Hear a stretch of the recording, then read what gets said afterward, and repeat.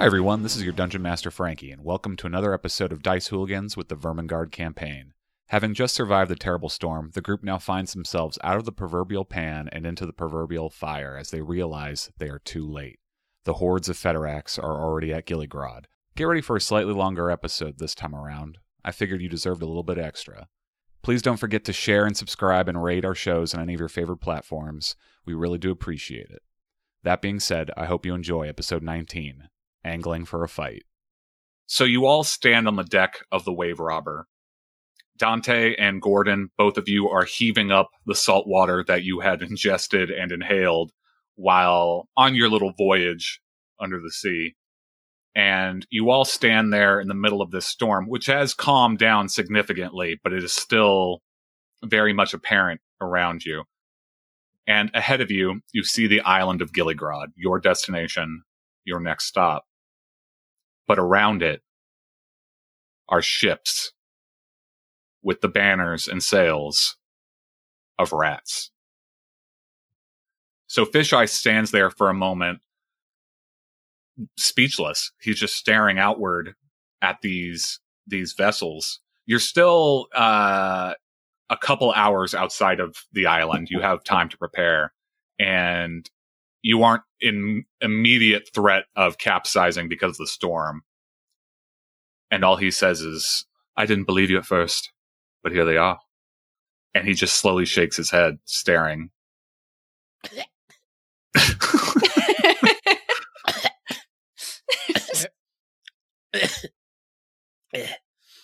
I don't want to look. What is it?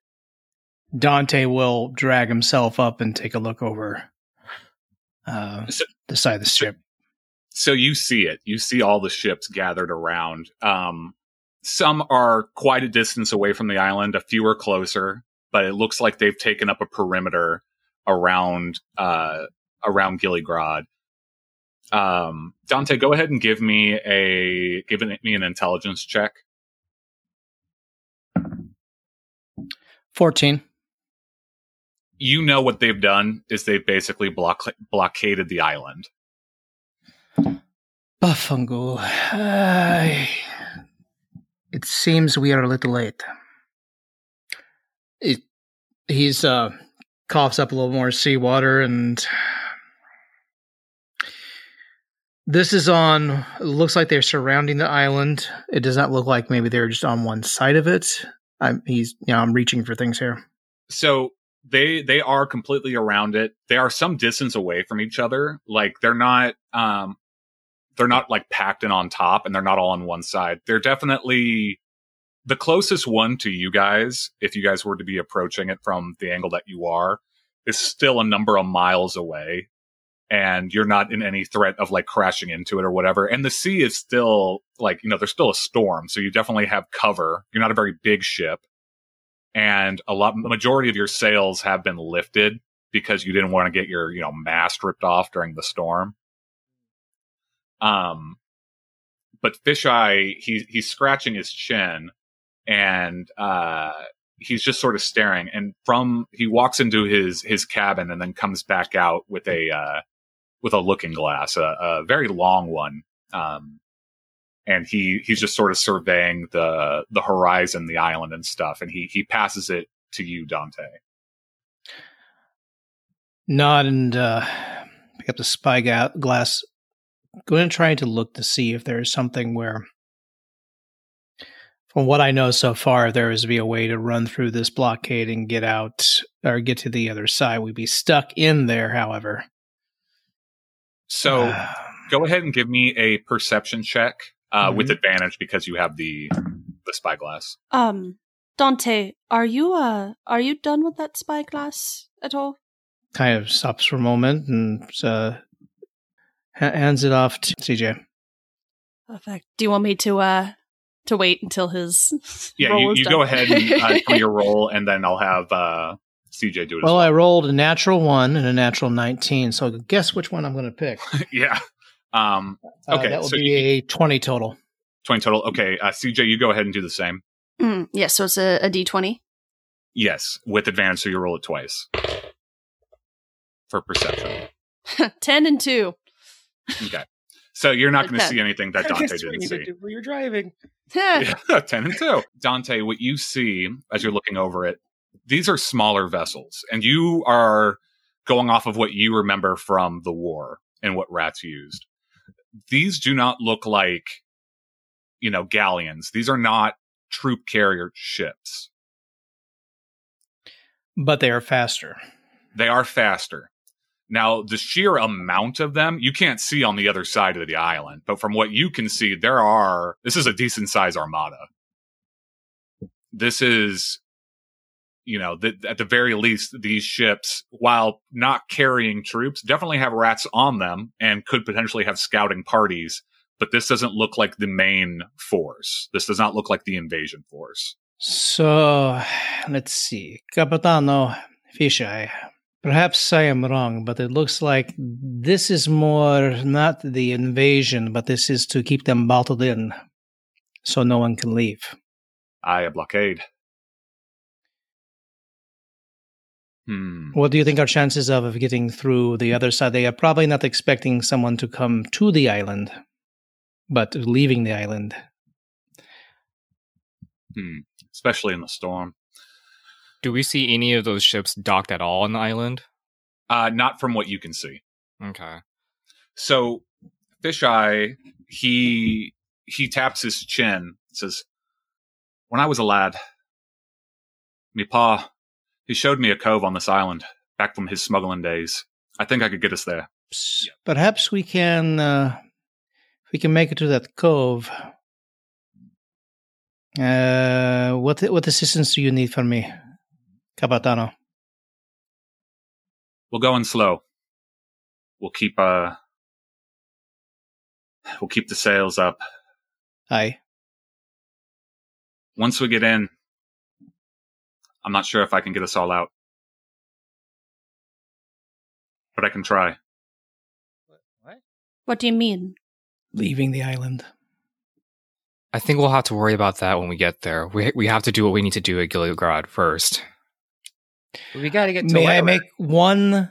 Perhaps I can play, I don't know, perhaps I can play unseen advocate here for a moment. Good one. If we do this, why were we going here? There are two reasons. See? One is to find Signore Weiler, Yeah. and the other was to warn Gilligrad of the Ferax invasion. I think Gilligrad's got the last one down pretty good already. Yes. Do we still want the risk to go and to find Weiler? Well, you got that thing for him, right, CJ? I have a thing for him, yes, and No, she has the thing for it if he's shy. aha, shut up. So She's right we there. But You're We not also- subtle, dear. but we also have, Gretchen too. We need to take care of that. That's true. Wait, you mean like, and I'm going to make a motion with my hands to like wrap something around her neck and like squeeze it? You mean like No, take no, care of her? no. Gordon, no, Oh. no, no. I mean, she can't keep journeying with us. We need to send her back to let We can't Borpaw know. Really send her back now. I mean, look at, I almost died. I don't think we're going to see how long she can dog paddle, if that is what you're saying. Yeah. I'm just saying, leave her at the island, though.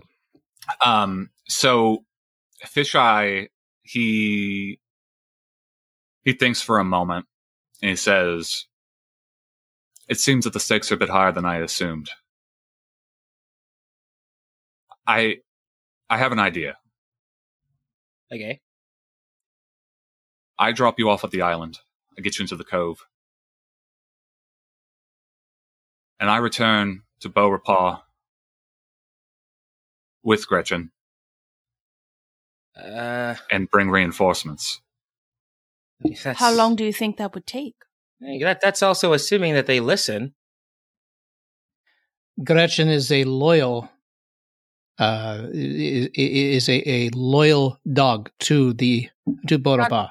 Dante, you got to admit, all of this smells, no offense, fishy. I feel like we're sending a lot of people back to Borpaw. I'm going back to Borapa. No, I don't know. Okay, I just I think think that that's- they sent her here. They lied to us. I don't know. It's up to you guys. As about- I so had I- said, I- Okay, I please. think that we're gonna have. I don't think everyone would believe the kingdom right now. Everyone in Boropot. We might be able to persuade some people if we send Gretchen back. Gretchen believes us now, right? Gretchen. CJ puts her paws up and she just says, "Look, I don't care what we're doing with her. I'm getting to Gilligrod.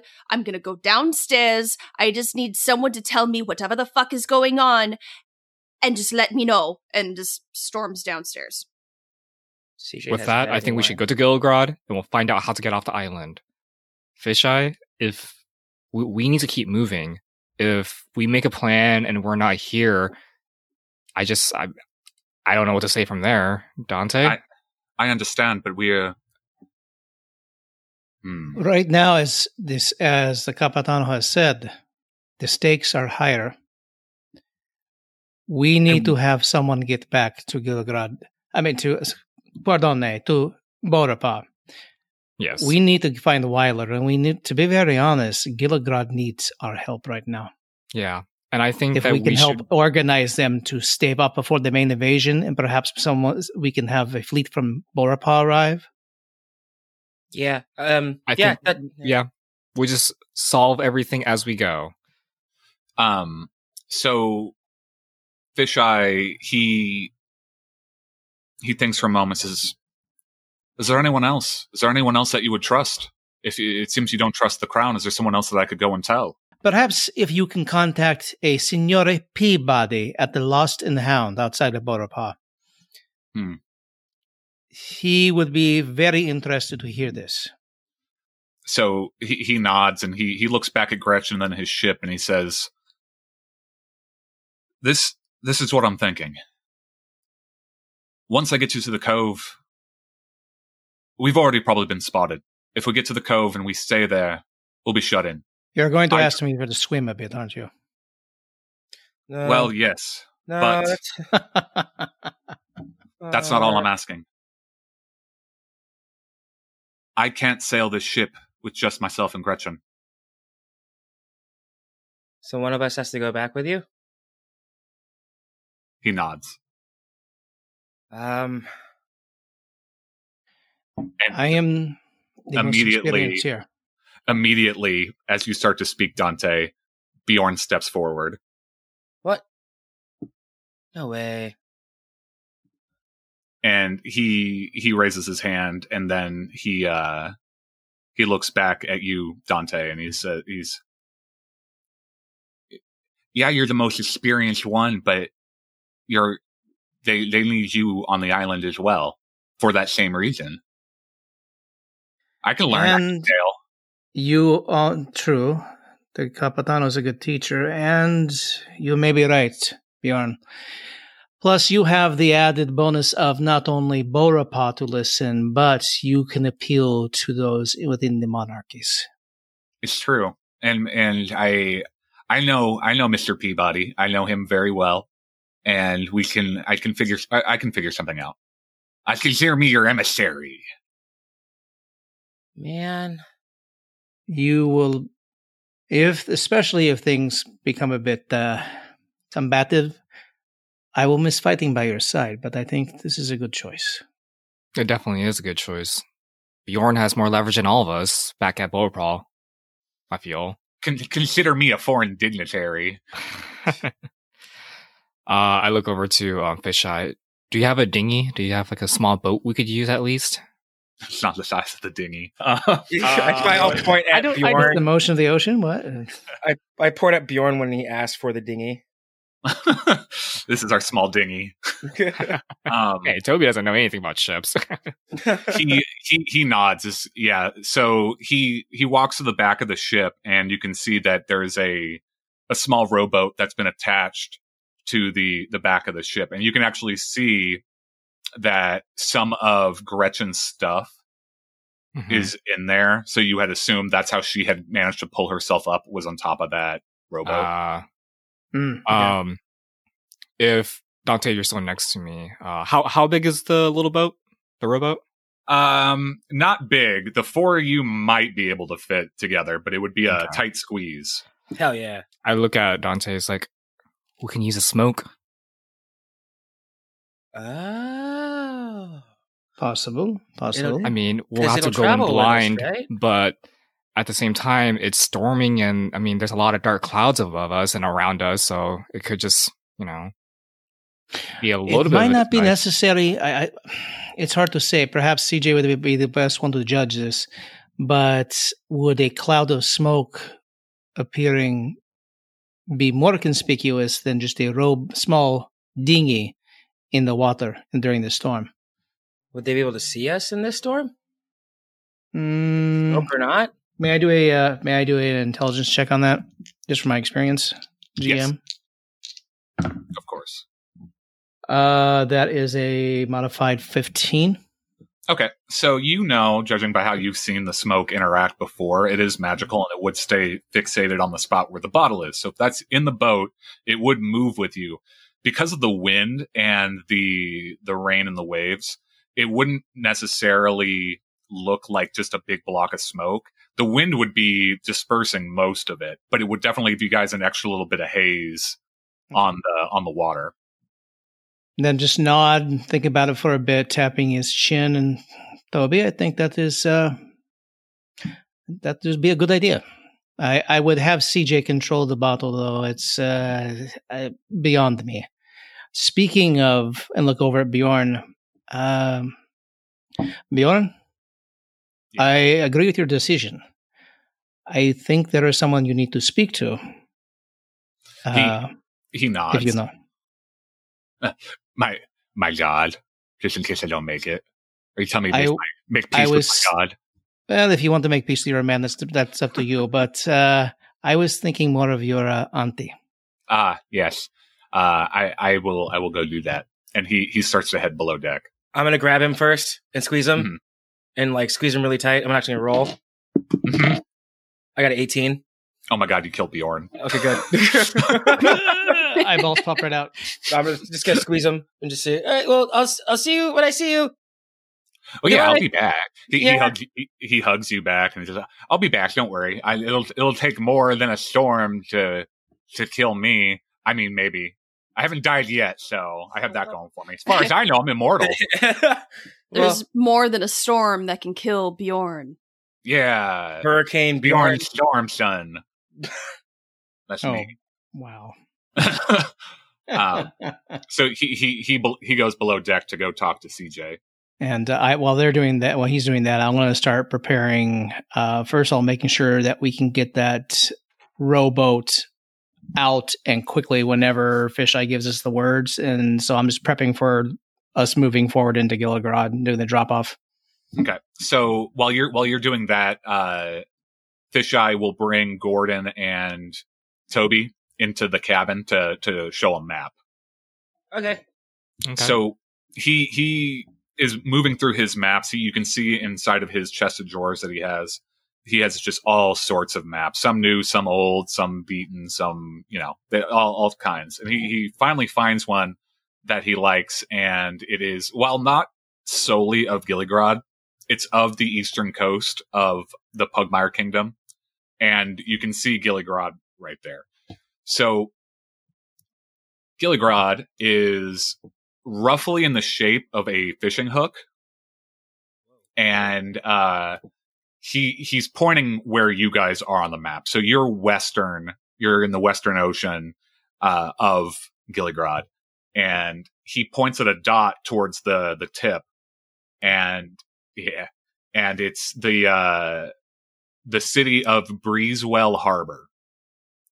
So Breezewell Harbor is the capital of Gilligrod.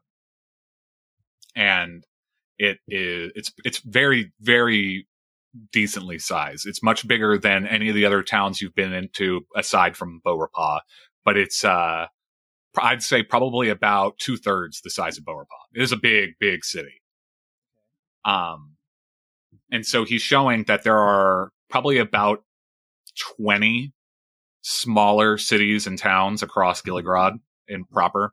The island itself is probably about 70 square miles, with the island being roughly 7 miles at its widest point and maybe about a mile at its narrowest. So it's just like, it's a longer island.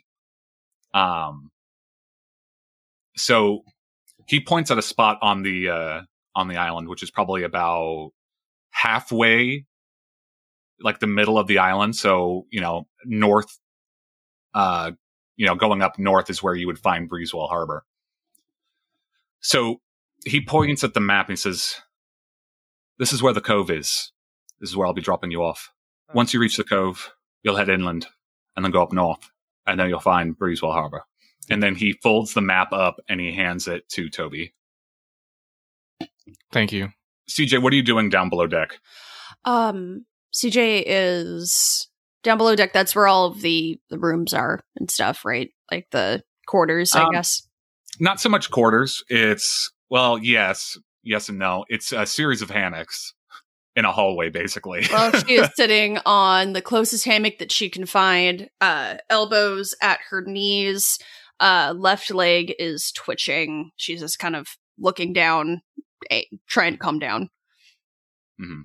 So you hear a small pitter patter as Bjorn comes down the stairs, and he sits on the hammock next to you. He crawls up and flops inside, and takes a second to adjust himself because it's a fucking hammock and he's a small dog. Yes. And eventually he's resting, his knees are hanging over the side, and he's sitting next to you. Hey, Bjorn. Hey, CJ. You doing okay? Yeah. Did they figure out whatever the hell we're doing now? Yes, we did. That's why I'm coming down to talk to you. Oh, okay.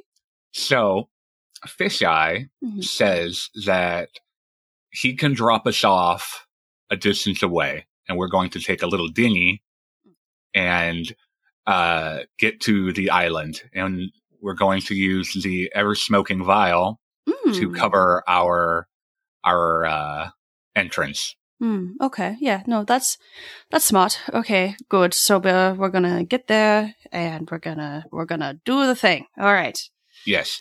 And then Fisheye is going to return to the mainland and find Roger, and then figure out how to get help from there. Oh, so he's sending reinforcements. That's smart. That's good. He's a smart, cute captain. Cute, smart, smart, smart. Yeah, sure, yes. But he is going to take Gretchen, and he needed one other set of hands to be able to sail the ship. And her head kind of snaps back up. She's like, "Who are we losing?" Well, I wouldn't call it losing. Who's leaving us? Well, that would be me. What? Yes. You see, everyone else, you got magic and Weiler, so you have to go. Like, that's just a given. I guess. And then, Gordon, he's got the big hammer and the armor, and, I've seen him take down rats and no problem. He's going to be a good asset. And same with Toby. Toby knows about sneaking. He knows about, setting up traps, and he's doing that. And then, Dante, he's the most experienced. So he would be the, he has to stay. He has to stay. So that leaves me. Now, I'm not saying that I'm not capable. I'm fully capable, and you guys will be sorely, sorely missing me and my skills. Of course. But I know Roger. I've known him for my whole life. And as the others suggested, I have an in with the monarchies as well. So I'm what you can say as a very important piece of the puzzle. She starts kind of staring forward, and she's kind of welling up a little bit. She's okay. I mean, that's smart. That makes sense. That's 100% right, Bjorn. He puts a little paw on CJ's leg and says, "I'll be back. Like, the reason I'm doing this is so I could come back faster. You know how fast I am. If I sent somebody else to do it slower, this is the quickest way." She's starting to cry a little bit more. Not quite crying, but a big welling. Just, no, you're so fast. I kind of like look over at him. You can do it. You'll get it. Yes, I will. Hey, listen, don't cry, because if you cry, I'm going to start crying. And when I cry, I start dry heaving. I'm already. and then I start throwing up. I'm gonna try, Bjorn, but I don't. Oh God, no. Oh God, and I'm getting seasick now. Please don't. Just no. Just hear me out before you start yakking everywhere. And she kind of wipes a few tears off her face. Like, look, I grew up in a very bad place. Yes, I think I've told you. The woman that ran the house that I lived in did not want me there. And, Wyla tried to save me, and I'm scared because no one's ever wanted me. And what happens if he doesn't want me either? And I can't lose you either, because you're basically family now, and you're kind of the only family I have. So Bjorn looks at you for a moment, and he's thinking, and he turns around in the hammock to like fully face you, and says, "Now listen, it's not about that anymore. That's in the past, and I understand how that can affect you, because I'm very similar. I understand where I'm at in my life, and I'm lucky, and some people would say that I have to run a lot and do a lot of push-ups and stuff. But that's exactly it. Some people have to, they don't get to choose their family, but you do, and you're with people that care about you now, and these people have decided that you are not only worthy of their love and protection, but also that you deserve it. So who cares if what Wyler thinks or what Wyler does? We found out from Roger that things aren't the way that we thought they were, but that doesn't change the opinion of people that you're with. You're really young, but you're really wise. I have heard that many times. Have you? Yes. And you can't say otherwise. True. Can I hug you? Can I hug you, Bjorn? Is that... Yes, that's fine. Do I have to roll for that? To roll the hug? No. He hugs you, and as soon as he does, he burps. Oh, I'm so sorry. No, that's okay. Let it out. You're fine. It's okay. No, don't tell me to do that. That'll be a bad time. Well, I These get hammocks are see-through. You'll just go right through it to the bottom. I get down on one knee to get to eye level with him. It's like, you're going to come back, right? Well, yes, of course I am, because I have other things I have to do, and Gordon and Dante and Toby and you. I got to make sure you guys are going to be okay. Yeah, you. Also, Toby owes me money because I bought a hell of a lot of fruit. Yes, he does. I had forgotten about that. Well, I didn't. I never forget. You never forget at all. Okay, just be careful. I'm not going to be there to watch out for you, even though you don't need watching at all. But that's fine. You wouldn't be able to watch me because I'm too fast. You are very fast. Should I go back up there? Do they need me? Yes, we're going to get ready. We're about to disembark, as it were. Okay, I'm going to. And then he chuckles at his own joke. Ha! Just got it. Okay, if you need to go back up there, you can. I'm gonna calm myself for a second and go back up there. Do me a favor. Do not tell them I was crying. If they know I show emotion, they'll never respect me. No, that's fine. I plan on seeing everyone cry before this is done. Oh no. Okay. Well, you go back up there. I'm gonna make them. You go back up there, you little emotion inducer. He pats you on the leg and hops out of the hammock and starts to walk upstairs. Halfway up, he stops himself, puts his hand on the railing, and you see him dry heave again. And then you just hear him go, "Oh fuck," and then keep walking up the stairs. Very good. That was good. Thank you. A lot of good emotion in there. Yeah. Yeah. Yeah. Thank you. And so before we continue, I actually want to ask, we're going to do some like little bit of a character introspection right now. Nobody said there's going to be a test. Yeah, well, right? good thing The you hell? didn't study. This is coming off the dome. So I'm going to ask you guys because we haven't actually done this in the show yet. And I want to ask, where are your characters' headspaces are? Like, what does your character think about all this? Where emotionally, like, what's going on here? Who would like to go first? Go make me I'll do it. choose. Jeez, Just like teacher. in class. Yeah. All right. So where's Dante at? Like, what's Dante thinking? He's pretty dragged out from, earlier going overboard. He's exhausted, but he is extremely focused on what needs to be done because he doesn't have time or the luxury to think about anything else. It's best way to put it is he is, it is what can I do about it? Right. O'Malley has passed. I cannot do anything about that. The only thing I can do is right here and right now. Right.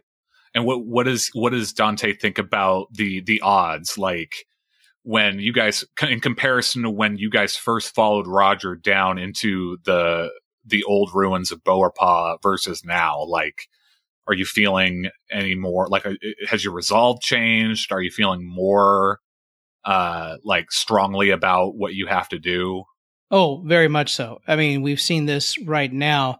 We already had a good idea, but we thought before, really, well, is it just really hitting Beaurepas at this point? We haven't seen any other opposition since we left Beaurepas and the older Beaurepas underneath the city. Mm-hmm. We're seeing it already in Gilgrad, and I think the timetables are moving up faster than what Dante would have thought. So at this point, he has a very firm resolve and grim determination to see this through, whatever the end is. Excellent. At this point, he's very cautious because of what happened before, but now he's getting a little bit back to himself. It's no longer a thing. Hey, I'm invincible. No, I'm not invincible. Right. But this needs to be done. Excellent. Okay. Who'd like to go next? I'll go. Okay. So what's Toby? What's Toby? Tobby. He's wondering why he's been calling him Tobby in his head for some reason. Tobby. It's like a spirit up above is like, your name. No, your true calling is Tobby. Your name is Tobby. Really? Tobby. Really? That's what it is? Huh. So right now, Toby is thinking just pretty much solely about the mission. Like at first he was very like, oh, he just played the wrong cards. He was in the wrong place, the wrong time and everything. And now it's evolved into I'm a part of this now. I have to keep going. I have to go on with this mission. When that turned was when he was given the horn by Mr. Peabody and saying like, I'm a part of this now. I have to keep going. But the back burner of all of it is that he just wants to go home. He wants to make it back home safely and make sure his family and his neighbors and Beaurepas is safe. So in order to do that, he has to continue on with his mission. Right. So do you feel like Toby has, like the same question I asked for Dante, has Toby's resolve or even just demeanor or even how he sees himself changed since you followed Roger into old Beaurepas? Yes, he does feel a little more confident because of all that they have survived so far. He definitely has a mentality of saying like, "This is fine. We'll get through this. This is another thing that we got to overcome because we overcome the last thing. We can overcome this." It's the only thing that he keeps saying to himself in his head to keep him going, to try not to be scared and everything. Mm-hmm. Okay. So, but just like Dante, you feel more resolved about what you have to do. Yes. He definitely has, his aura around him, he definitely has this sense of purpose instead of sense of, oh god, what are we gonna do kind of thing. It's more over like, okay, get your head together, breathe in, breathe out. What do we need to do now? Got it. Okay, cool. And then I'm going to say Gordon. Okay. Well, currently, right now, Gordon's terrified. He's completely afraid because he nearly died for the second time in a month. And ever since his run-in with Keever, he has been waiting for that moment where he can show more so himself that he can do it. But despite countless attempts from Dante, he's just holding on to that fear. And one of the reasons why he jumped in was because of the letters from his grandfather, the stories from his grandfather. And I like to think back in the caverns. This is what I read. This was what was read to me. This is what I'm a part of. This is what I want to be about. And now it's more so fear, but the only thing that's keeping his adrenaline is the fact that he needs to keep these people safe. This is his family. These are his friends. They have done the same thing for him. So he owes that to them to do the same. Okay. But yeah. So from when, like I asked the other two, how does Gordon feel about himself in comparison and the mission from when you followed Roger down into the ruins to right this moment? Currently he's afraid, but a lot of the Dante conversations he's had, it's kind of, and I think one with Bjorn, he knows it's there. He sees it. He recognizes it. And he knows that in the caverns, it was there, not to this degree, but it was something that was so far worse in that moment. Like he had never experienced something like that before, but he got through it. So he's kind of thinking like, okay, like I've gotten through that. I've gotten through more afterwards, so I can get through this. He just needs to keep moving. Excellent. Cool. So CJ. I wonder how she's feeling. Yeah. We already touched on it a little bit. A little bit, yeah. I listening to everyone's responses and I kept thinking about what mine would be, and the main word that kept popping up was fucking grateful.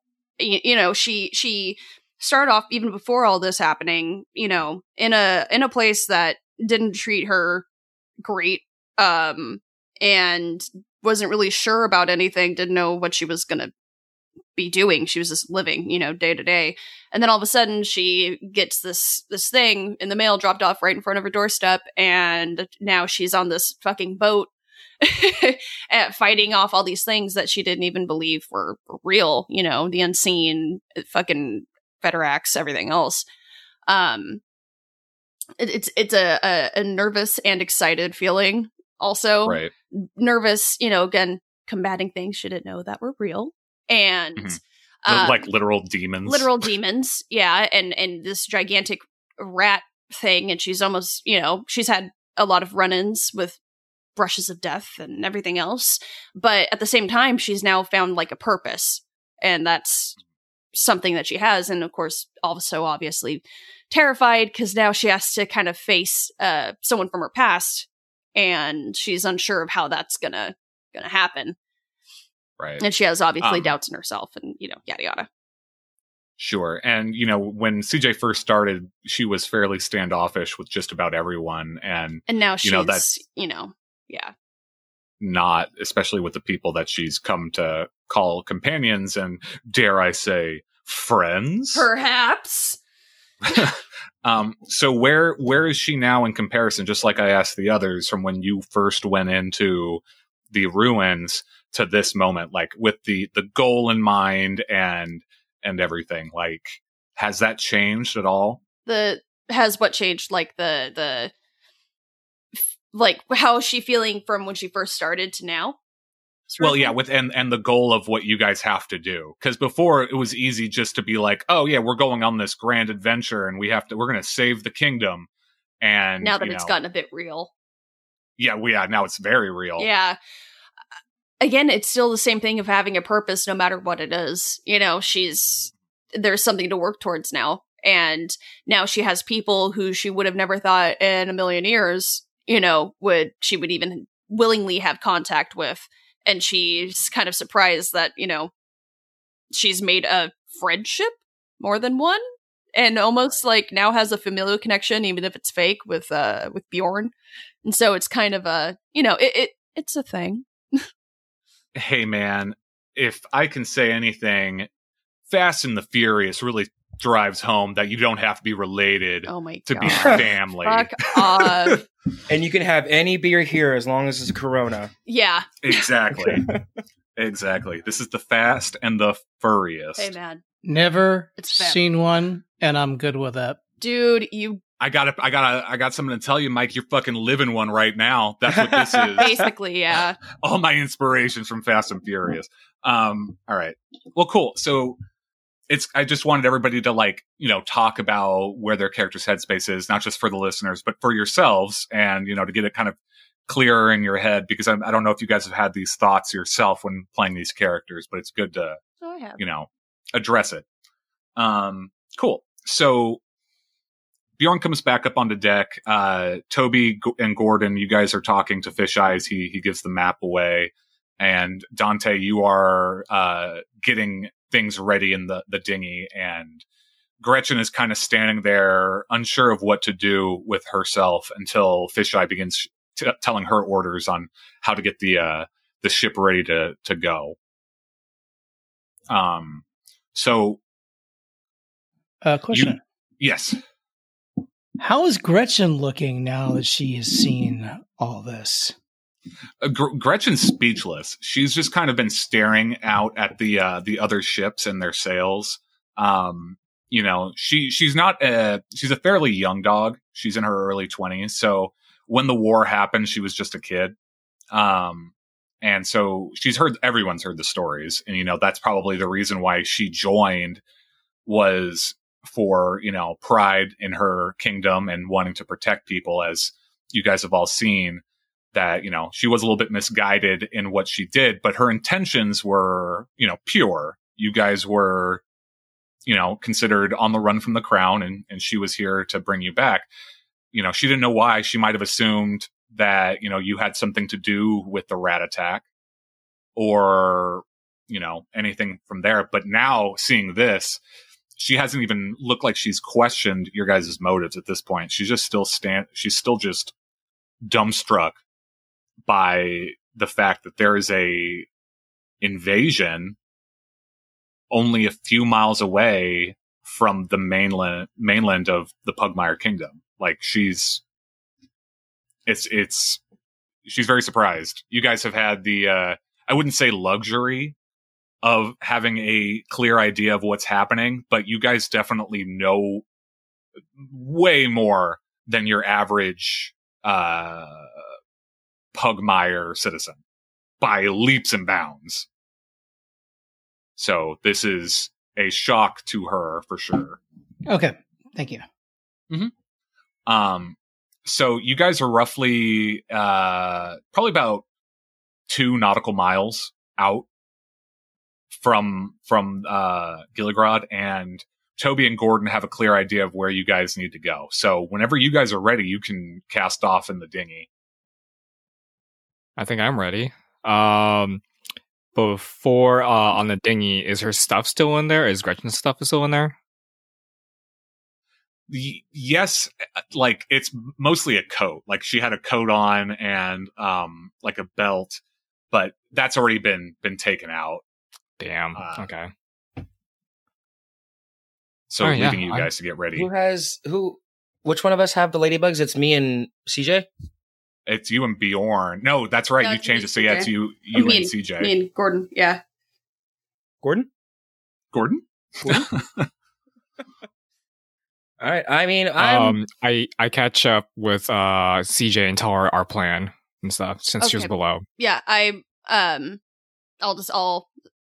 end that right now by coming upstairs. She just needed a second. So she walks up, goes up to Toby. So what do you Where do you need me? What do we do? I'm gonna need you to take out that bottle of smoke. We're gonna use that as cover. Right now? Not right now. Once we get into the dinghy, we decided we're gonna head on forward to the cove. Yes, yeah, no. Bjorn filled me in on everything. Cool. Perfect. I'll be standing by. I guess. So I look at the others like, I'm ready when you guys are ready. I'm going to be walking around the ship for a little bit with Bjorn on my shoulders. Just kind of like tell you about my best friend. Oh, this is a montage. Sorry. Oh yeah, no, it's an 80s montage of them having like playing catch, riding on each other's shoulders, like that whole thing. Gordon, if we got a big coat, we could probably, sneak into some of those adult theater shows. Do you think we could get away with getting a Fisheye's coat? I don't know. I don't think it smells very nice. I'm pretty sure they have those theaters on Gilligrod. It's a bummer you got to go back, but I get it. Maybe when we go back and to Borapa, we can do that. We can try that. Yeah, we can go into a tavern and we don't have to have Dante buy us drinks anymore. That'd be pretty good. Hey, can you do me a favor? Uh-huh. When you get to Borapa, can you go to Toby's parent shop or Toby's shop and check on my donkey? Oh yeah, I can do that. All right, cool. I appreciate that, man. I'll do that. Of course. Put Bjorn down. So yeah, Bjorn, he shakes your paw and then gives you a hug and follows you guys back to the dinghy. He gives CJ the hug as they've already said their goodbyes. Bjorn comes up to you, Toby, and he outstretches a little paw and he's like, okay, Toby, I'll be back soon, I promise. Okay, promise. And I give him a hug. He hugs you back and he says, remember, you're good with that knife, and I know you got 2 of them, so what I always say, what's better than 1 punch? 2 punches. And maybe You're right. Stick. Yeah. Well, just in case, our plan from here on out, so if we're not here, you know what we're doing. I do, and I'll see you soon. All right, I'll see you soon. And then he walks up to you, Dante, and without even just working on, he's just going like, getting the rope down, everything. While you're doing that, he doesn't even say anything. He just goes up and he hugs your leg. Stop for a moment. Bjorn? Dante. No, signore. Puts down the rope, bends down on one knee, gives him a hug, and goes, safe travels, my friend. You too. I'll be back. I'm very fast.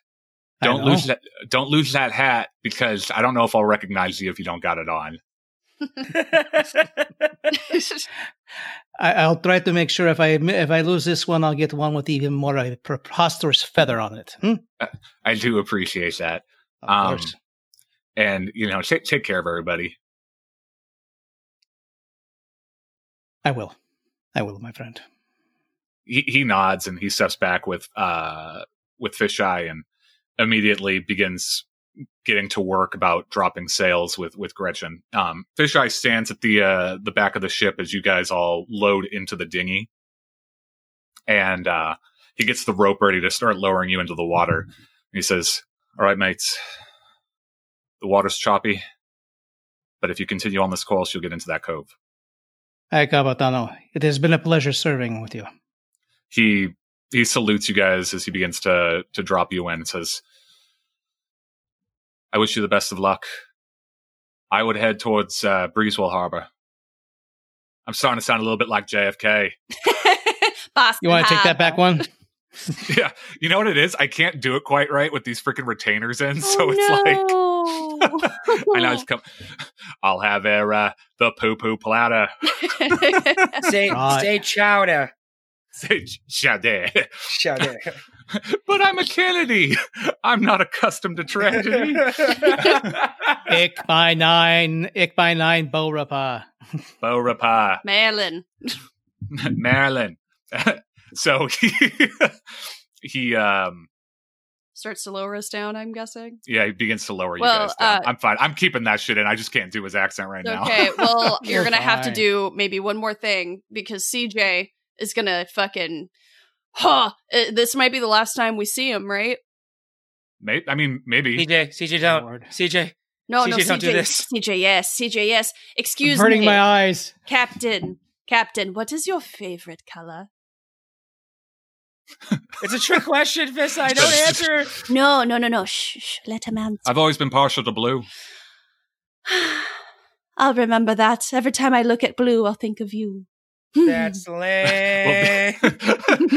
He's like, well, you're in the fucking ocean, so you'll be seeing a lot of it.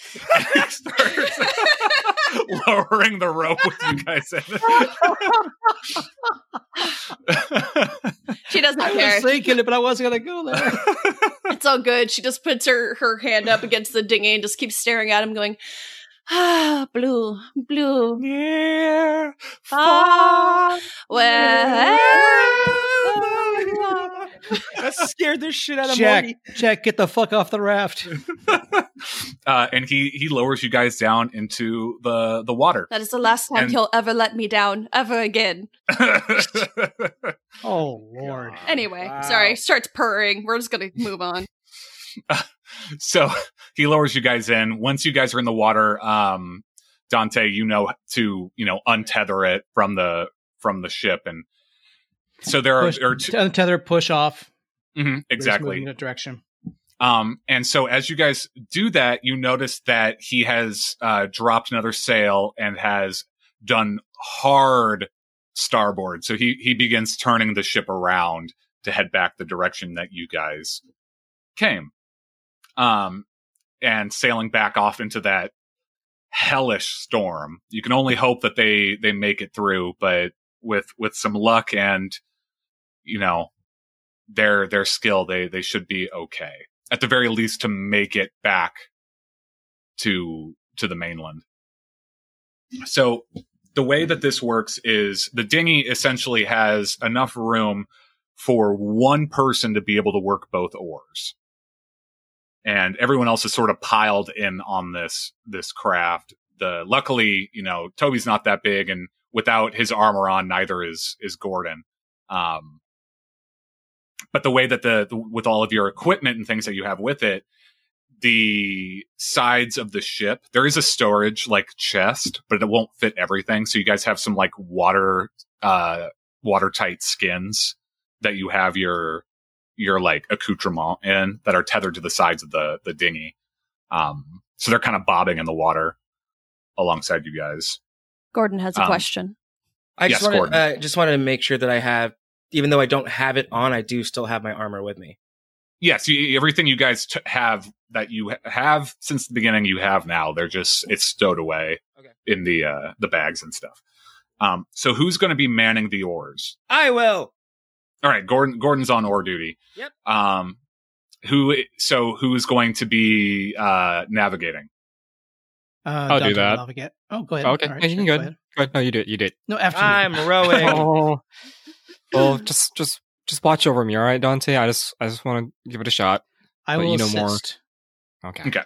So Fisheye had marked on the map exactly where the cove is, and it's if you go east and northeast, eventually end up going north by northeast, you'll make it into this cove.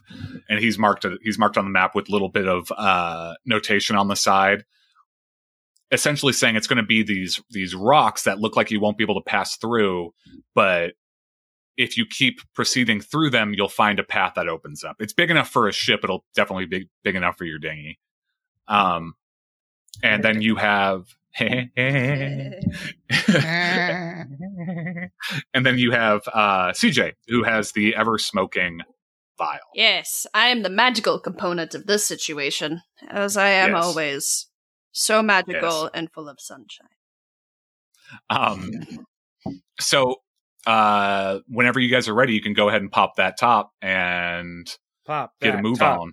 Pop That top. Pop that top. You don't have to roll anything. It just opens it up and then it spews forth the smoke. There it is. There you go. Nice. Cool. So as I had said earlier, and much to what Dante had thought, the wind is still pretty strong. You guys are still in a storm. So it's not nearly as bad as it was, but this is not clear, calm waters. So you guys are kind of having to hold on quite a bit in this little raft, essentially. But the smoke is not pitch black like you've seen it before when you used it during those battles. It's just sort of making a haze around you, a dark haze, but from a distance, it would probably just look like a fog rolling in. Rather than smoke, like smoke from a fire. Exactly. It would look like a rather dark fog, but I mean, you're in the middle of a storm. People probably won't notice it as much. So Gordon, go ahead and give me a athletics check, and everyone else, go ahead and give me whatever you want to use to stay in the ship. So you can use strength if you're just like holding on, or dexterity just to keep yourself nimble and able to not get tossed overboard. I got 16 using strength. No, you're fine. Okay, then I got 16. 24. 24. Okay. Dante had 17 using dexterity. Excellent. So Gordon begins just heaving forward with these oars. You're making great time. Everyone manages to stay in. It's not too terrible. You've gotten your sea legs for sure. You kind of got sent through into a trial by fire a little bit earlier, but now this seems like a cakewalk. I think I might do something with my roll if I have to do roll again next time because of the water. Okay. Well, we're going to go ahead and see how Toby does on navigating. So Toby, you go ahead and give me a intelligence check. You got it. 18 plus 2, so 20. Perfect. You know exactly where you're going. I can read maps. You can read maps. Everyone go ahead and give me a perception check with disadvantage, please. 7. I'm sorry, what was that? Give me a perception check.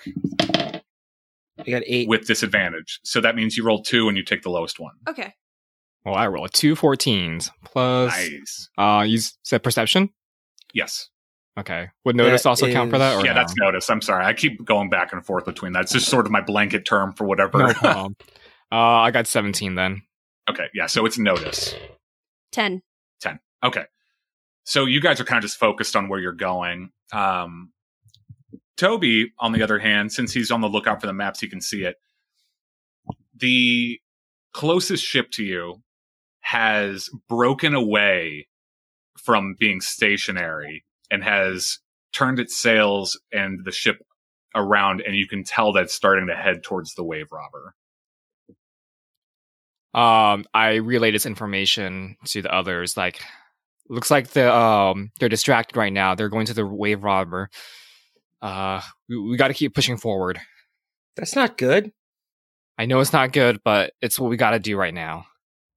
So yeah, you guys, as Toby points over to where the ship is, you can see it. The sky is like pitch black and clouds swirling, thunder's crashing, lightning is like illuminating the sky behind it. So you can just see over these waves the mast and the sails of the ship beginning to lurch across the horizon towards where the wave robber is now heading. As you see it start disappearing into the distance. I look at CJ real quick. CJ, do you have any spells that don't leave a trail?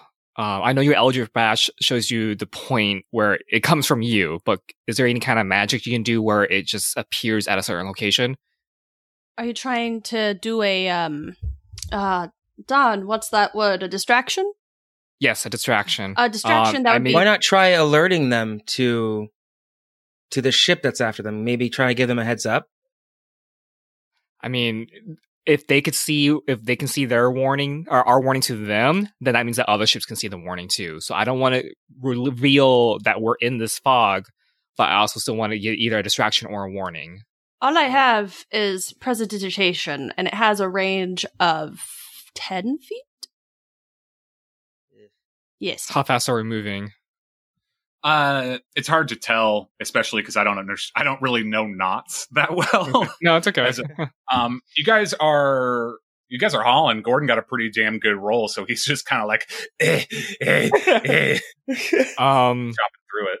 I think CJ, you need to cast prestidigitation, a bright light or something in the water as we're going away from it. Like, not towards where we're going, but like The opposite direction. tail end. Yeah, opposite direction where we're going. Well, DM, is that a thing? Wait, are we trying to distract the ship that's going after the wave robber? It'll serve both as a distraction for going towards a wave robber, but also a warning. To the Okay, wave yeah, robber. fuck it. Yeah, let's do that. I mean, Yeah, that's fine. Okay. So, Yeah, so prestidigitation it's just a cantrip, so you don't have to roll anything. Basically, it's the way I've described it in the past before, is basically that is the magic like parlor trick. So you can snuff out a candle, you can clean stuff, you can warm things up, but you can also make a color or shower of sparks, things like that. So you make a sensory effect. So you can make a light. It won't be super bright, but you can definitely like underneath the water and hope they see it. okay. So what would you like to do? I would like to do like a bright red light, right? Red means danger. Fuck it. Sure. Yeah. Okay. So I cast Prestidigitation. I put my paws in the water, focus, and a red light shoots out from underneath towards the ship. Okay. Are you going to make, so it lasts for up to an hour, basically. Are you going to make it pulse, or are you just going to make it just be a constant red light? Well, Toby, how long do you think? Because you're kind of manning this here. How long? I would say like no more than 5 minutes pulsing. There it is. Okay. So you reach underneath the water and you let loose this red pulsating light in the direction behind you. And I'm going to go ahead and just kind of make it a caveat because it's 10 feet. So after you get out of the 10-foot range, it's going to probably disappear. But I'm going to go ahead and keep it because it's a neat idea. Okay. So the light goes out there and you can see it under the waves, and it is an eerie look because, you know, the water is so dark and this just dull red light just keeps boom, boom, boom under the water. And you aren't sure from where you're at if they've noticed or what, but all you can do is hope they do and keep moving forward. Yeah, I give a good look to CJ. It's like, all right, good job. Now look at everyone else. Like, we keep moving forward. Let's just hope that distracts the other ship. Okay. So I'm going to have you guys are all set. I'm going to keep those were all really good rolls. No one even came close to falling over or having a hard time. So we're just going to keep that as we keep pushing forward. It takes you the better part of 2 hours to get to where Fisheye had said you needed to go. And just like he had said, Toby, it definitely looks like it's impassable at first, but once you cross around these set of rocks, you can see that it opens up into a cove on the island. So as you begin navigating into this cove, the rain stops because overhead you have this giant, like almost a cave of rocks and plant life that covers it up pretty well. It looks like it hasn't been used in some time. But thankfully in your dinghy, you're able to cut through without any issues. And after a moment of quiet rowing, you reach the inside of the cove, and it is a fairly spacious, body of water inside with a rocky beach. Just, you know, it could probably house a mid-sized ship in here. And so there's not a ton of room, but before long, you hit rock underneath the bottom of your dinghy, and you have to get out and wade up the beach, pulling the dinghy with you to shore. So there you all stand. You stand in this little rocky cove on Gilligrod. You've made it to your destination. Pull I'm the. gonna- Oh, go ahead. No, I was just going to slip back into my armor. Dante will pull the boat up onto the shore. Try to find some way of maybe, like, I don't know, there's kelp or seaweed or some way to go ahead and camouflage it a bit. Oh yeah, so there's actually some debris. I guess the storm has probably knocked some stuff up on top of the shore. So there's a lot of kelp, seaweed, some broken ship parts, planks of wood, things like that. So for you to cover up the boat. Okay, perfect. So on the map that was given to you by Fisheye, you are probably 10 miles south of the main city of Breezewell Harbor. And he has circled a small town. It doesn't actually have a name that is on the map, but it doesn't look like that's too much further away from where you are. So that'd be a good place to go first. Yes. Dante actually says, this place here, Toby. Yeah. Where? This the mark on the map here. What is this? This is not Breezewell. I'm. Is this a little cove? I'm not entirely sure. I'm sorry.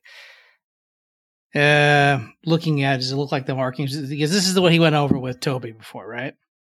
Toby. Yes. So Toby doesn't remember him actually saying anything about this town, but it is circled and it is a little dot on the map. Is it on the way to Breezewell? Pretty much. It is. It is. Perhaps we are to start here. He's on the way. Perhaps it is sometime we can take a rest. It is going to be on foot a bit of a journey. Okay. Especially after what we have been through.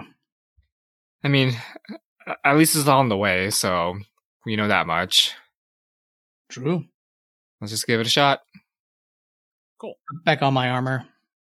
Cool. So everybody's getting ready to head on out. Yeah. Yeah. Cool. So this little cove, to get towards the main part of the island, you have to cut through a series of small caves. They're not anything like the ruins of old Beaurepas that you had been through before. They're naturally made. They're been worn through from wind, from water. These are natural caves. And in doing so, they're not really meant for people to be crawling through. They were not designed in that sense. So it is a bit of a squeeze to get through. But you guys manage it without too many problems. Go ahead and everyone give me a notice check, please. 11. 10. Well, there's a first. 20. Hey, Nat. 22. No, not Nat. Adjusted. Okay. So Dante and Toby. I meant to say Toby and Dante at the same time. Dante. Tante. Si, Kimosabi. So the two of you notice this as you're moving through these caves. This looks like an old camp. And when I say old, I don't mean days old. I mean hours old. There are footprints in the mud and the rocks that have been moved to the side. And you smell it before you see it. It's the faint smell of smoke.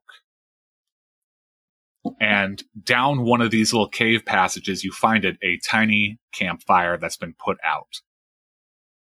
I look back at everybody and then get down. Shh, quiet. Why do we always come across camps? Just our luck, I guess. Because it's us. But This isn't close to what that circle was in the map when we're looking at. This is way too soon for that, correct? Way too soon for that. yeah. It's like Dante, I'm sure I noticed you noticed it too. It sounds like people are here before us. So it would seem. Are we so close to the shore from inside the cave or cove, or are we too far in now? You're a little bit too far in. You could head back if you wanted, but it would probably take you about 30 minutes. Nah. Did anyone else notice another boat at the shore when we came in, or are we truly by ourselves coming this way? I didn't see anything. I didn't see anything either. And that means that whatever this camp is has to come from within the camp or from within the island, right? Well, I mean, there's a bunch of other ships around, and remember the camps we found under Beaurepas?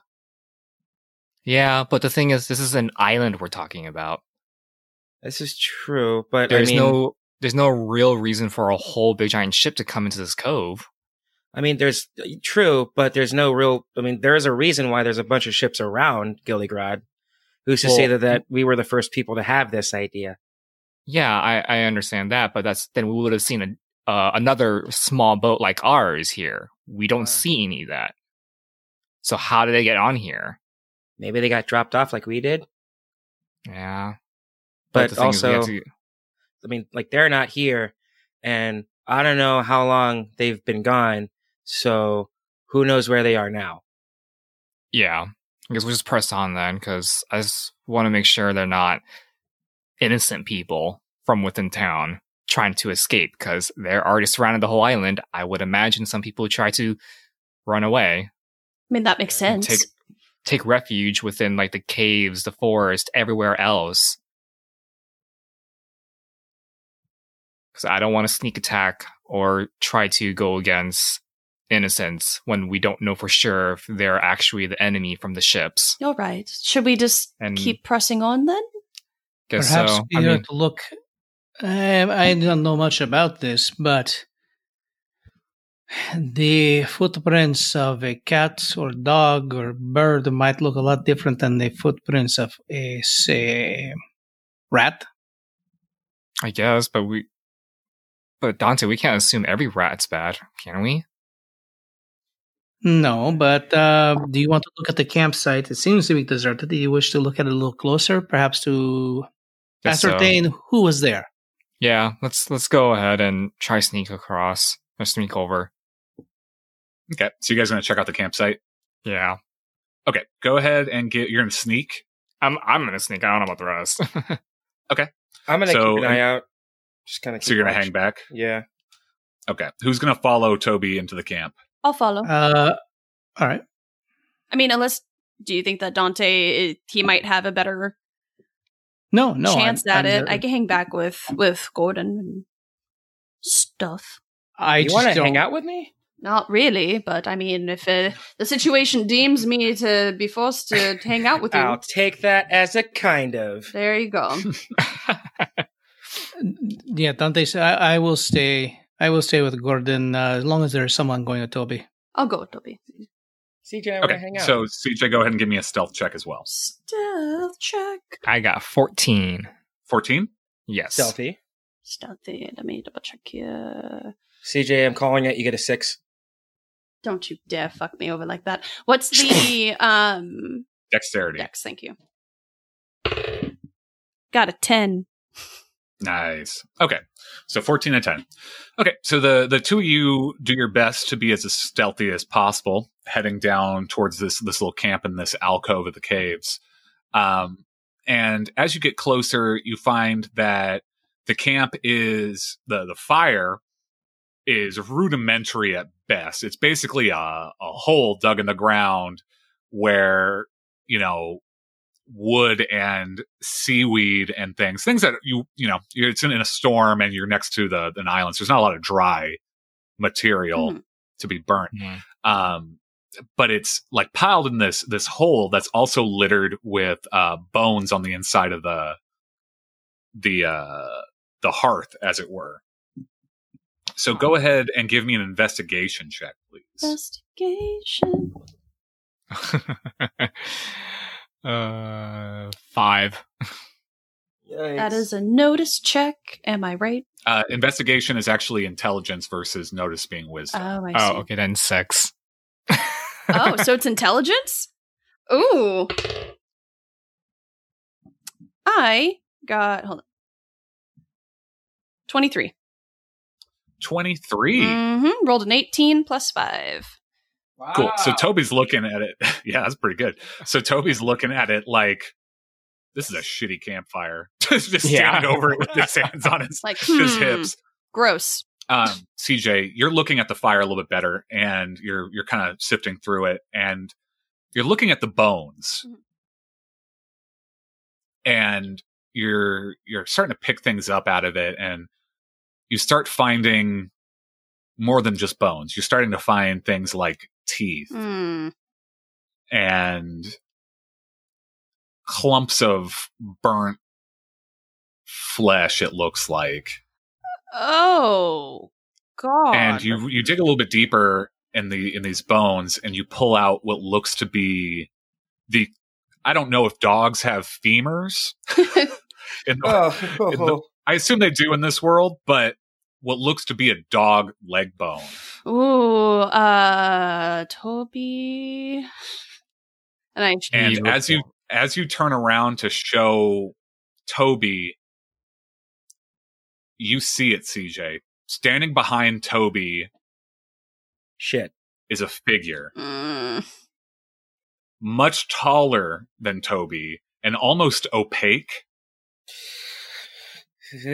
With these giant, pale eyes on either side of its head. Oh. And a small little dangly bit in between those eyes that suddenly pulses with a white light. It's an angler thing. Oh, and it illuminates itself. And standing behind Toby is a bipedal angler fish man. This is bad, not good. Oh, I don't like those kinds of fish. Does Toby not see it? He does not. He was busy looking at the shitty campfire. Yeah. And then I look over to CJ. Do I, like, what's your face right now, CJ? It's terrified. Toby. What? I need you to get behind me.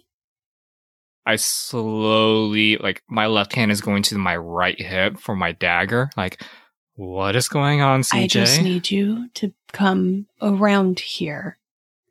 At that point, my hand is on the hilt of the dagger. Like, I start walking a little closer to you. Okay, good. Describe to me what's going on. Do you know what an anglerfish looks like? I've heard. Yeah, I've seen pictures. You're about to see one. Okay. I'm trying to remain calm. I'm not. I walk a little briskly towards you. Does it look like he can hear us? Like, is he doing anything?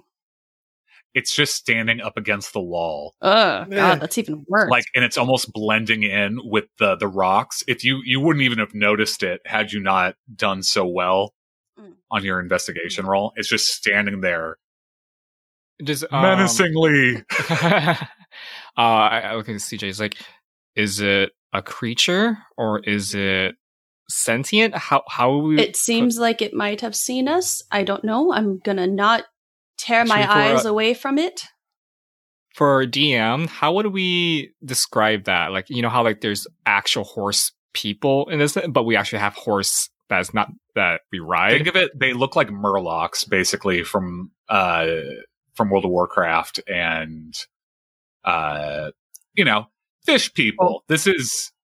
I mean, I'm saying like when I'm like just trying to ask her, like, is it?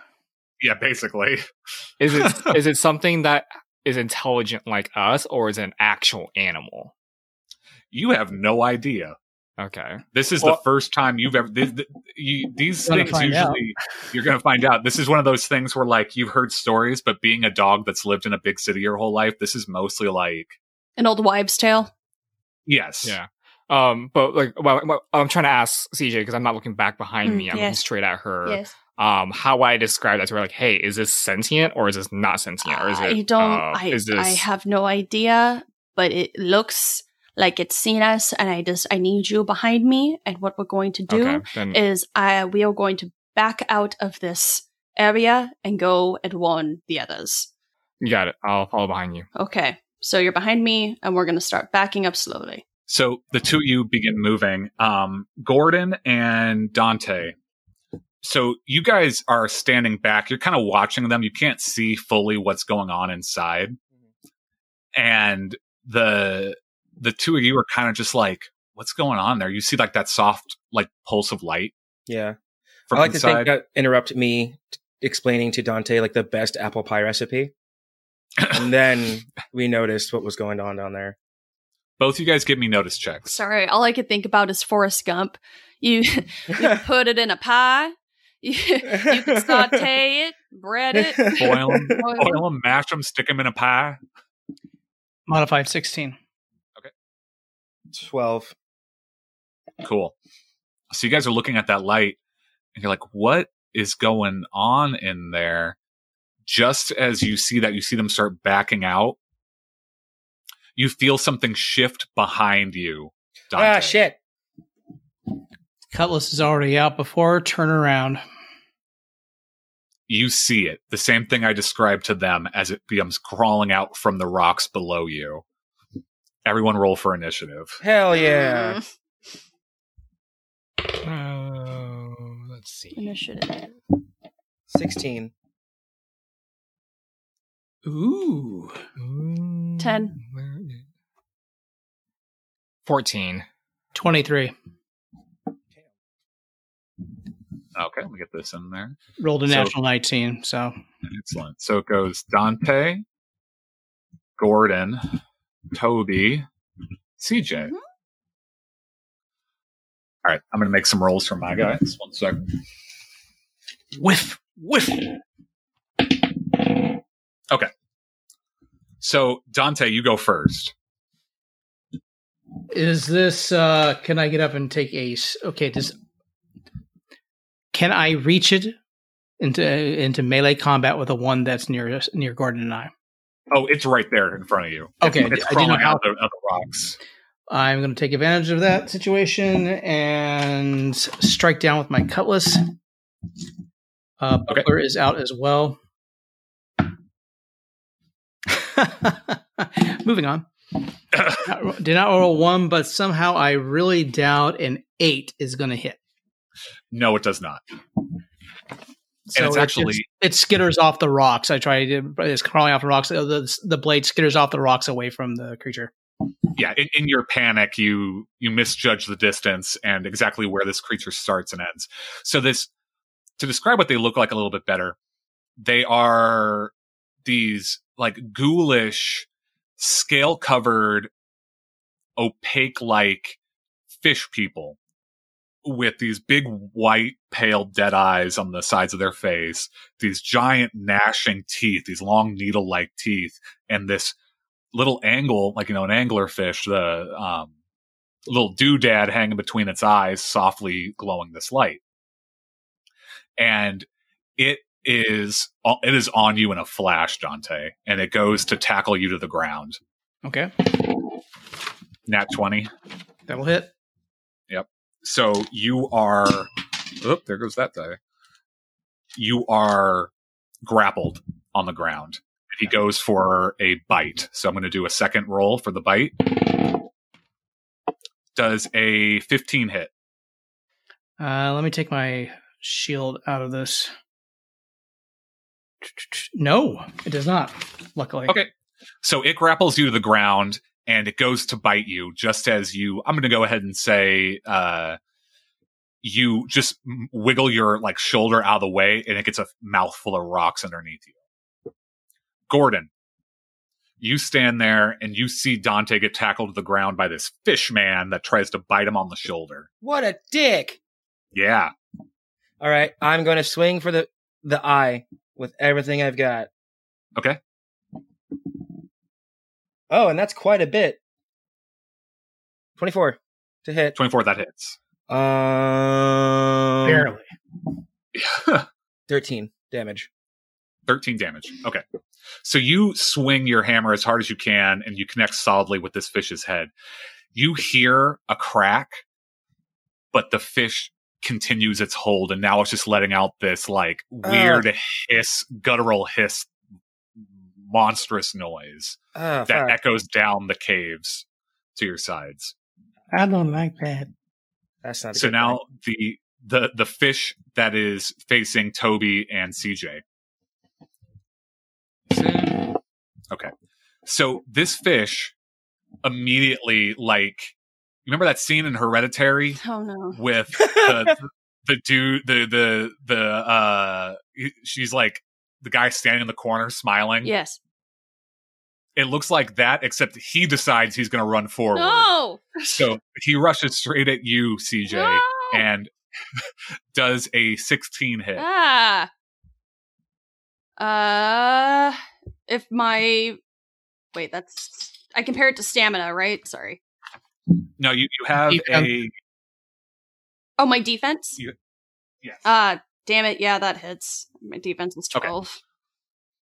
You get tackled to the ground, and you are also now in a grapple. So what that means is on your turn, you're going to be able to try to break free, which is going to be a strength check. Cool. So he has you down on the ground, and he goes to bite your neck. All right, so that hits. Oof. He has you, or it has you down on these rocks, and it lifts its head back, and you watch as its jaw, like, sort of unhinges like those eels. Yeah. And it shoots forward, and it bites you on the shoulder for 5 damage. Ah! So I'm at 11 now. Think of blue. Think of blue. Toby. Yeah. So I see that happening to CJ. I am going to just rush over there. I'm going to try pulling out my dagger. Yeah. I'm going to try to stab it in the back. Stab him in the back. Go ahead. 8 plus 4, so 12 to hit. Does not hit. You go to stab it in its back, and its scales bounce your dagger off to the side, and you can't get a straight hit on it. Damn. Okay. CJ, so you are grappled. Before you can do anything, you can attempt to break free. So you have to roll strength to get out, and he's going to roll against you. All right. Please, D20. Please. Yes, 19. Okay. So you get your legs up underneath this thing, and you kick off, and it goes skittering off you on the floor, but immediately sort of like flops back up onto its all fours and gets ready to start scrambling at you. So that counts as your move action, so you can still do a spell or an attack or anything like that. Can I do Eldritch Blast? Sure. Tight. Okay. Gonna roll 17. Does a 24 hit? Yes, it does. Shit, yeah. All right. And then 1d10. Mm-hmm. 4. 4 damage. Yeah. Cool. So you blast this thing, and those roots that you caused to come out of your Eldritch Blast just crashes into it, and you listen to it make that same noise you can now hear down the way from Dante and Gordon's fish. Dante, it is your turn. You are grappled, and you can attempt to break free. Strength check, if I remember correctly. Yes. Come on. Let's see. Plus. That is a 15. You break free. Okay. Holy cats. Me, I guess. All right. That's all I can do this round, though. Correct? That's your move action. You can still attack. All right. So I'm going to, because it probably was bound up, it's like strike forward as hard as I can with the cutlass. Okay. All right. Let's see. That is a 24 to hit. Oh, yeah. This is a cutlass now, no longer a rapier. 12 points of damage. Excellent. So after being bludgeoned in the head with this hammer and then stabbed with your cutlass, the creature just immediately starts flopping around on the ground. And then you watch it slowly stop and then just cease breathing, and a light in its angler fades. That's All I right. don't like fish. Gordon, it's your turn. Okay, so that one's done. I'm gonna move down towards CJ and Toby. Okay. And see what's going on there. So you rush down the hall, and there you see CJ's neck is bleeding, and this creature is looking poised to attack. Could I throw my hammer at it? Oh, you're going to attempt a hammer throw? Yep. Hammer throwing. Right. Go ahead. And so this isn't going to be a normal attack. Instead of adding your strength to it, I'm going to go ahead and say dexterity. Okay. 17. Yep, that hits. Cool. Now go ahead and roll the damage. 8. 8 damage. Okay, so it cracks into it, and it turns now to you and lets out that warbling hiss. I'm gonna cross chop my crotch, but like suck it. So now it is the fish's turn. He has now turned his sights onto Toby. Toby, make a will save. You got it. 5. His angler starts glowing. And Toby, it's the most beautiful thing you've ever seen. And you want to come towards it. You begin walking towards this fish. Don't look at the dead lights. Yeah. So CJ and Gordon, what you see is Toby drop his dagger and zombie walk towards the anglerfish, who greets him with open arms and initiates this grapple. We've already lost one small boy. We can't lose the other small boy. So he has Toby in his fishy hands, wrapped around him in a bear hug, and you watch as he brings his head back, about to chomp off Toby. Who's closest? Probably you. Yes. So Toby, it is now your turn. You have another opportunity to make the will save. You got it. 6. So Toby's like, this is nice. This is good. CJ. It is now your turn. Okay. Let me see here. So my options are a damn spell or yeah, I'm going to have to do a spell because the other thing that I have is a crossbow. Well, then I'm going to do chill touch. Okay, go ahead. Good choice. Please, oh God, let this be a high number. Fucking 22. So go ahead and roll damage then. And it is a D8. Perfect. 3. And that's necrotic damage. Correct. So you hit it, and I'm going to do... Yeah, sorry. Continue. You're fine. I'm going to go ahead and roll to see if he maintains his thing. And he does, but he is still up. Okay, so now it is Dante. But hold on. So so Chill Touch lands on him. Is he still holding on to Toby? Is he just frozen? He's not frozen. So all it does is it starts to necrotize the flesh that's touching to him. So he just rolled right now to see if he's maintaining his allure, basically. Mm-hmm. So he's still holding on to Toby. Fuck, he's still in danger. Okay. Yeah. So now it is Dante's turn. Okay. Distance between the other anglerfish creature and myself.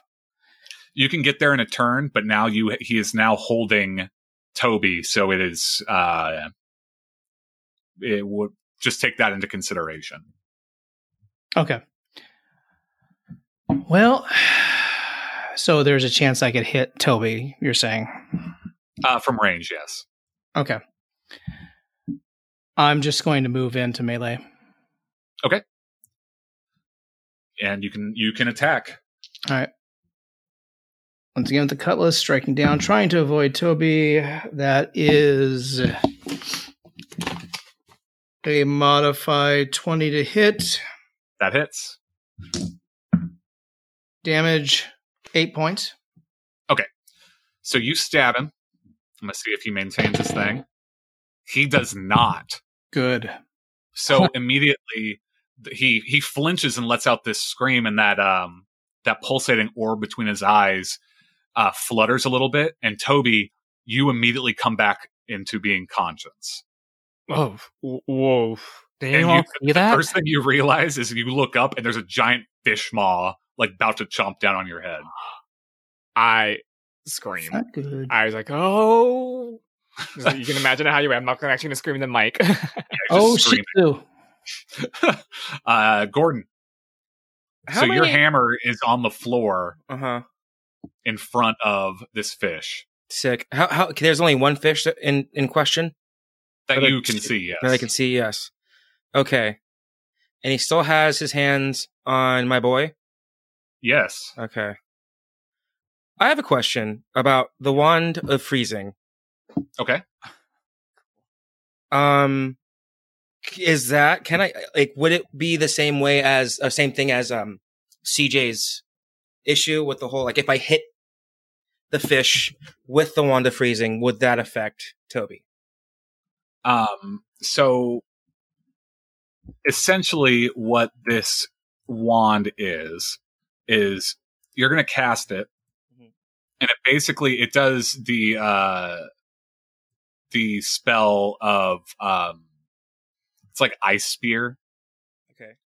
So it's not going to freeze it per se, but it's going to launch a shard of ice into the enemy. So no, it won't be like, it won't freeze Toby, but you're going to have disadvantage on the attack because of him in melee range with this thing. And if you fail really bad, it might hit Toby. Sorry, Toby.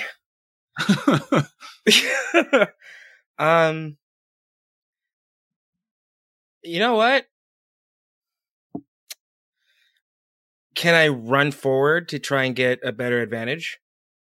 Actually, I'm sorry. This thing is no spell casting required. I just get a saving throw against it. So if you cast it, it's going to hit it, and then he has to make a saving throw to see if he can get out of the way or not. Oh, So okay. I'm going to actually give him a disadvantage because he's not able to like bail as easy. Gotcha. So I'm going to go ahead and roll. He does not.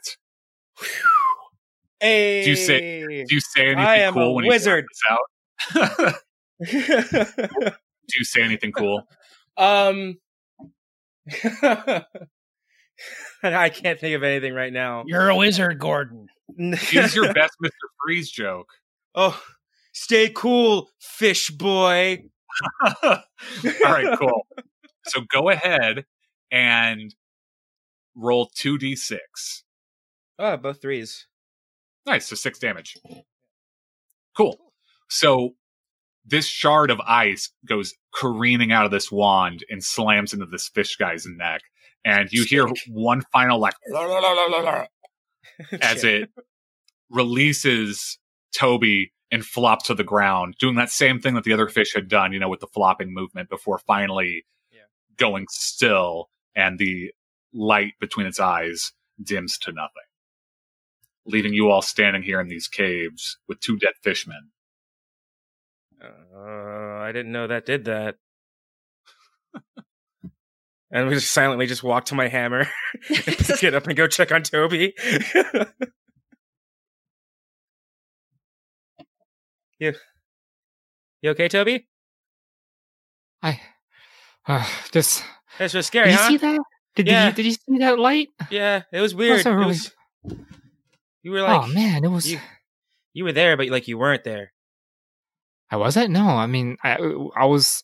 The, I mean, like- the light was there. Like, It yeah, was- you were physically there, but it just, it was weird. I think we should get the hell out of here. Yeah, I believe so too. Okay. Cool. So you guys going to press forward to where you need to go? Fast. Very fast. Fast. Sure. Okay. So everyone give me a notice check. Nat 20. Wow. Yeah, wow. 17. 17. 20. 20. Not modified. 13. 13. All right. You guys all hear it. Gordon hears it a little bit better than everyone else. Those same noises the fish people were making begin to pop up in the caves and the tunnels around you. Fuck. Maybe we shouldn't We should go. Yeah, fast, All right. fast. Yeah. Everyone give me a dexterity check, please.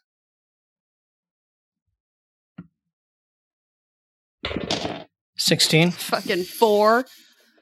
I mean, I'm bleeding out. 21. 21. I too got a Yeah. 4. Oof. Okay.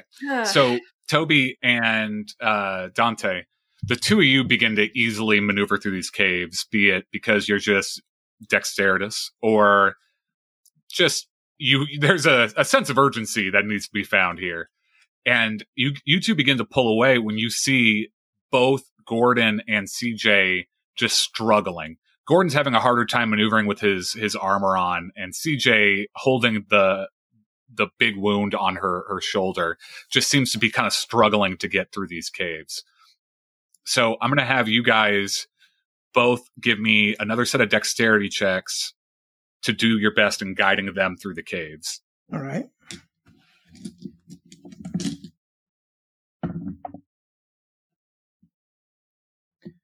$17. I got 16. Okay, cool. So the two of you rush back, and we'll go ahead and say, Toby, you're helping Gordon, and Can Dante, I you're helping up CJ. one other thing, I want to do a strength check here. Okay. For 15. Okay. What are you trying to do? Lift her up? He's fireman carrying her out. Thank you. Okay. So you throw CJ over your shoulders and you begin rushing. I found a Just bird. Just as you hear those noises and the plapping of webbed feet on rocks, like a bunch of fucking, you have just, as sounds like a bunch of angry fucking ducks are chasing you out of the cave. It begins echoing around you. Oh, Lordy.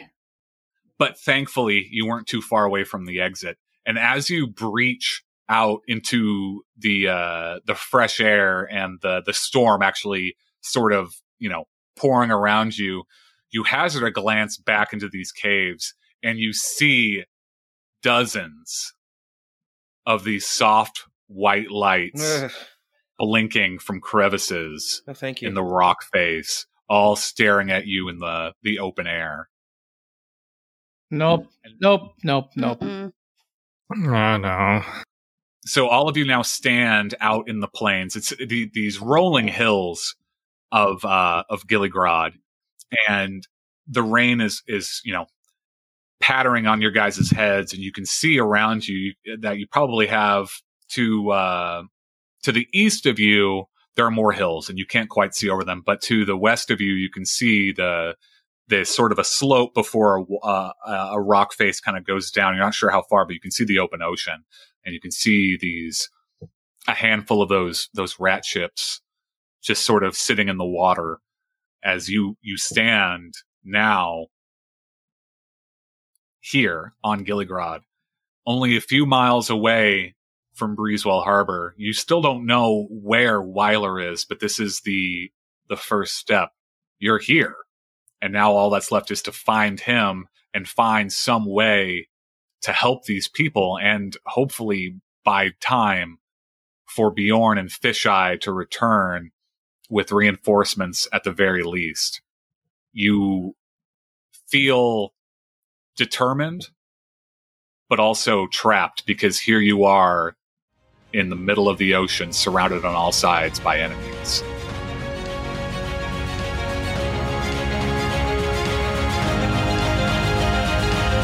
Thank you for listening to Dice Hooligans. You can find us on Instagram, Facebook, and Twitter. All you have to do is search for Dice Hooligans. Thank you. Please rate and write a review. We would really appreciate it.